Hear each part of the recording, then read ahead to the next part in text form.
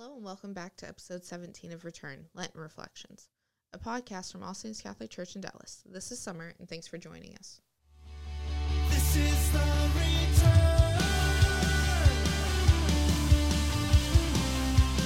Run back to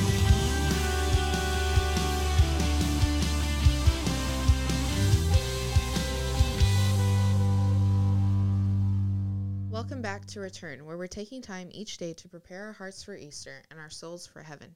Before we continue, be sure to go ahead and subscribe on your podcast platform so that you don't miss any of our daily episodes. Today is Friday of the second week of Lent. Woohoo! I did it. Y'all might have heard on a previous podcast that I say like a mini prayer of like, Holy Spirit, work through me, say what you need to say.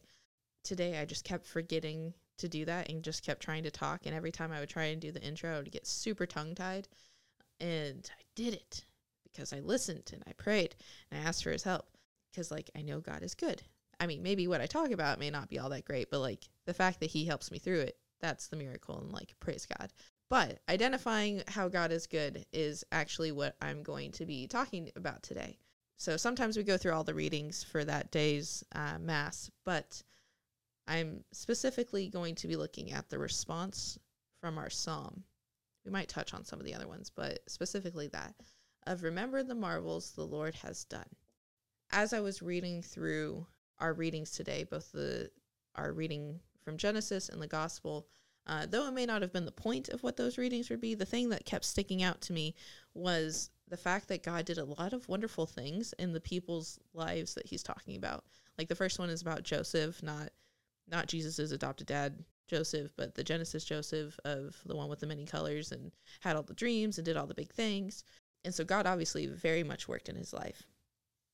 And then the gospel has to do with the parable of a man that has like this wonderful vineyard and all this wealth and all of these blessings, and he hides them all.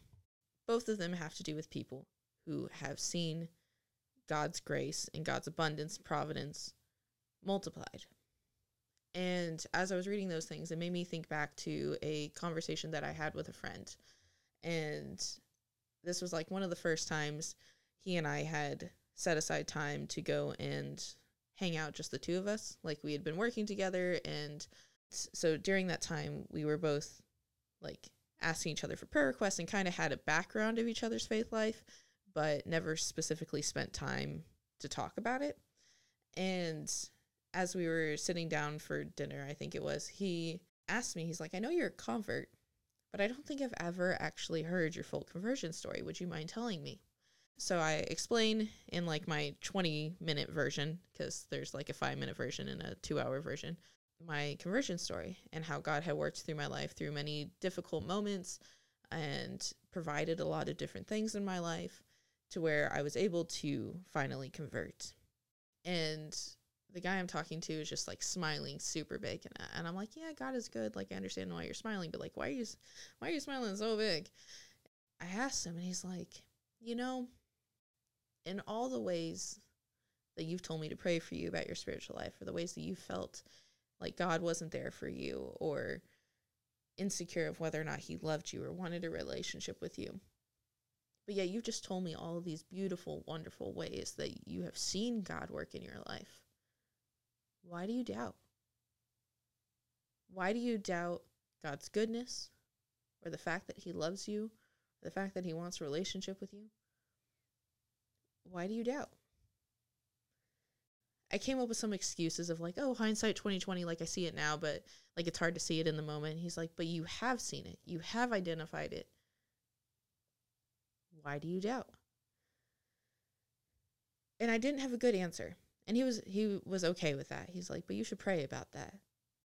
It's been almost a year since then, and I still struggle with these doubts and whether or not God wants to have a relationship with me and what that looks like. But I've also gotten a lot better at identifying how God is working in the moment, like the fact that I was just able to tell y'all here on this podcast, wow, like God really does work through me when I'm trying to speak in these things, because the times that I try to do it on my own, I mess up. But when I ask for his help, the content may or may not be great, but he helps me through it. I think a lot of times when we're going through Lent or times of struggle or trial, it can be really easy to be like, I don't see God here right now, so God's not here ever. Until things are good again and we're like, oh, look at all the wonderful ways God has worked through my life. Look at all the things that he has done. But God calls us to remember his marvels all the time. Not just when it's good, not just when it's great, but all the time.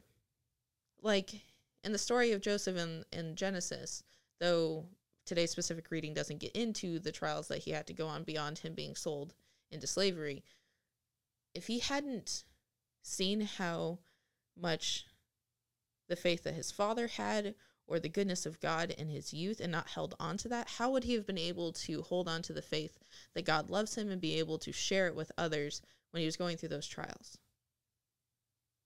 If he had not seen and remembered the marvels that can be done through God, he would not have been able to use them to create further marvels in other people's lives. Even though we're on a Friday during Lent and we have to fast and things are hard, maybe we don't see what the good of us doing this now is, but maybe we felt the power of someone loving on us and God's strength moving through us at another time. That by sacrificing now, maybe it's easier to handle a trial later. By remembering all that the Lord has done for us, it'll help us through that hard part. And it shows us the fact that God loves us deeply. Not just a God who tries to manage and take care of us, but he deeply loves us and is willing to work and move mountains in our lives. And I just ask that y'all take some time in your prayer this week, that if you aren't able to see the marvels, because it's hard to remember them if you don't see them. It's hard to recognize the way that God's able to work in your life if you haven't seen how he's worked in your life. Just ask him to open your eyes. Ask him to give you the eyes to see how much he loves you, how much he loves through other people to you, or through you to other people. But ask him to show you what he's done in your life. So like I said, hindsight can be 20/20, and so maybe you can identify it pretty easily. But you're not going to identify it if you're not looking for it. So I just hope that each and every one of y'all can see how marvelous God is. And know that I'm praying for y'all, and I hope that you can be praying for us. And I hope that we can continue on this Lenten journey together, growing in our relationship with God. Thanks for joining us today, and I hope you'll be sure to join us again tomorrow. Thanks for listening, and God bless.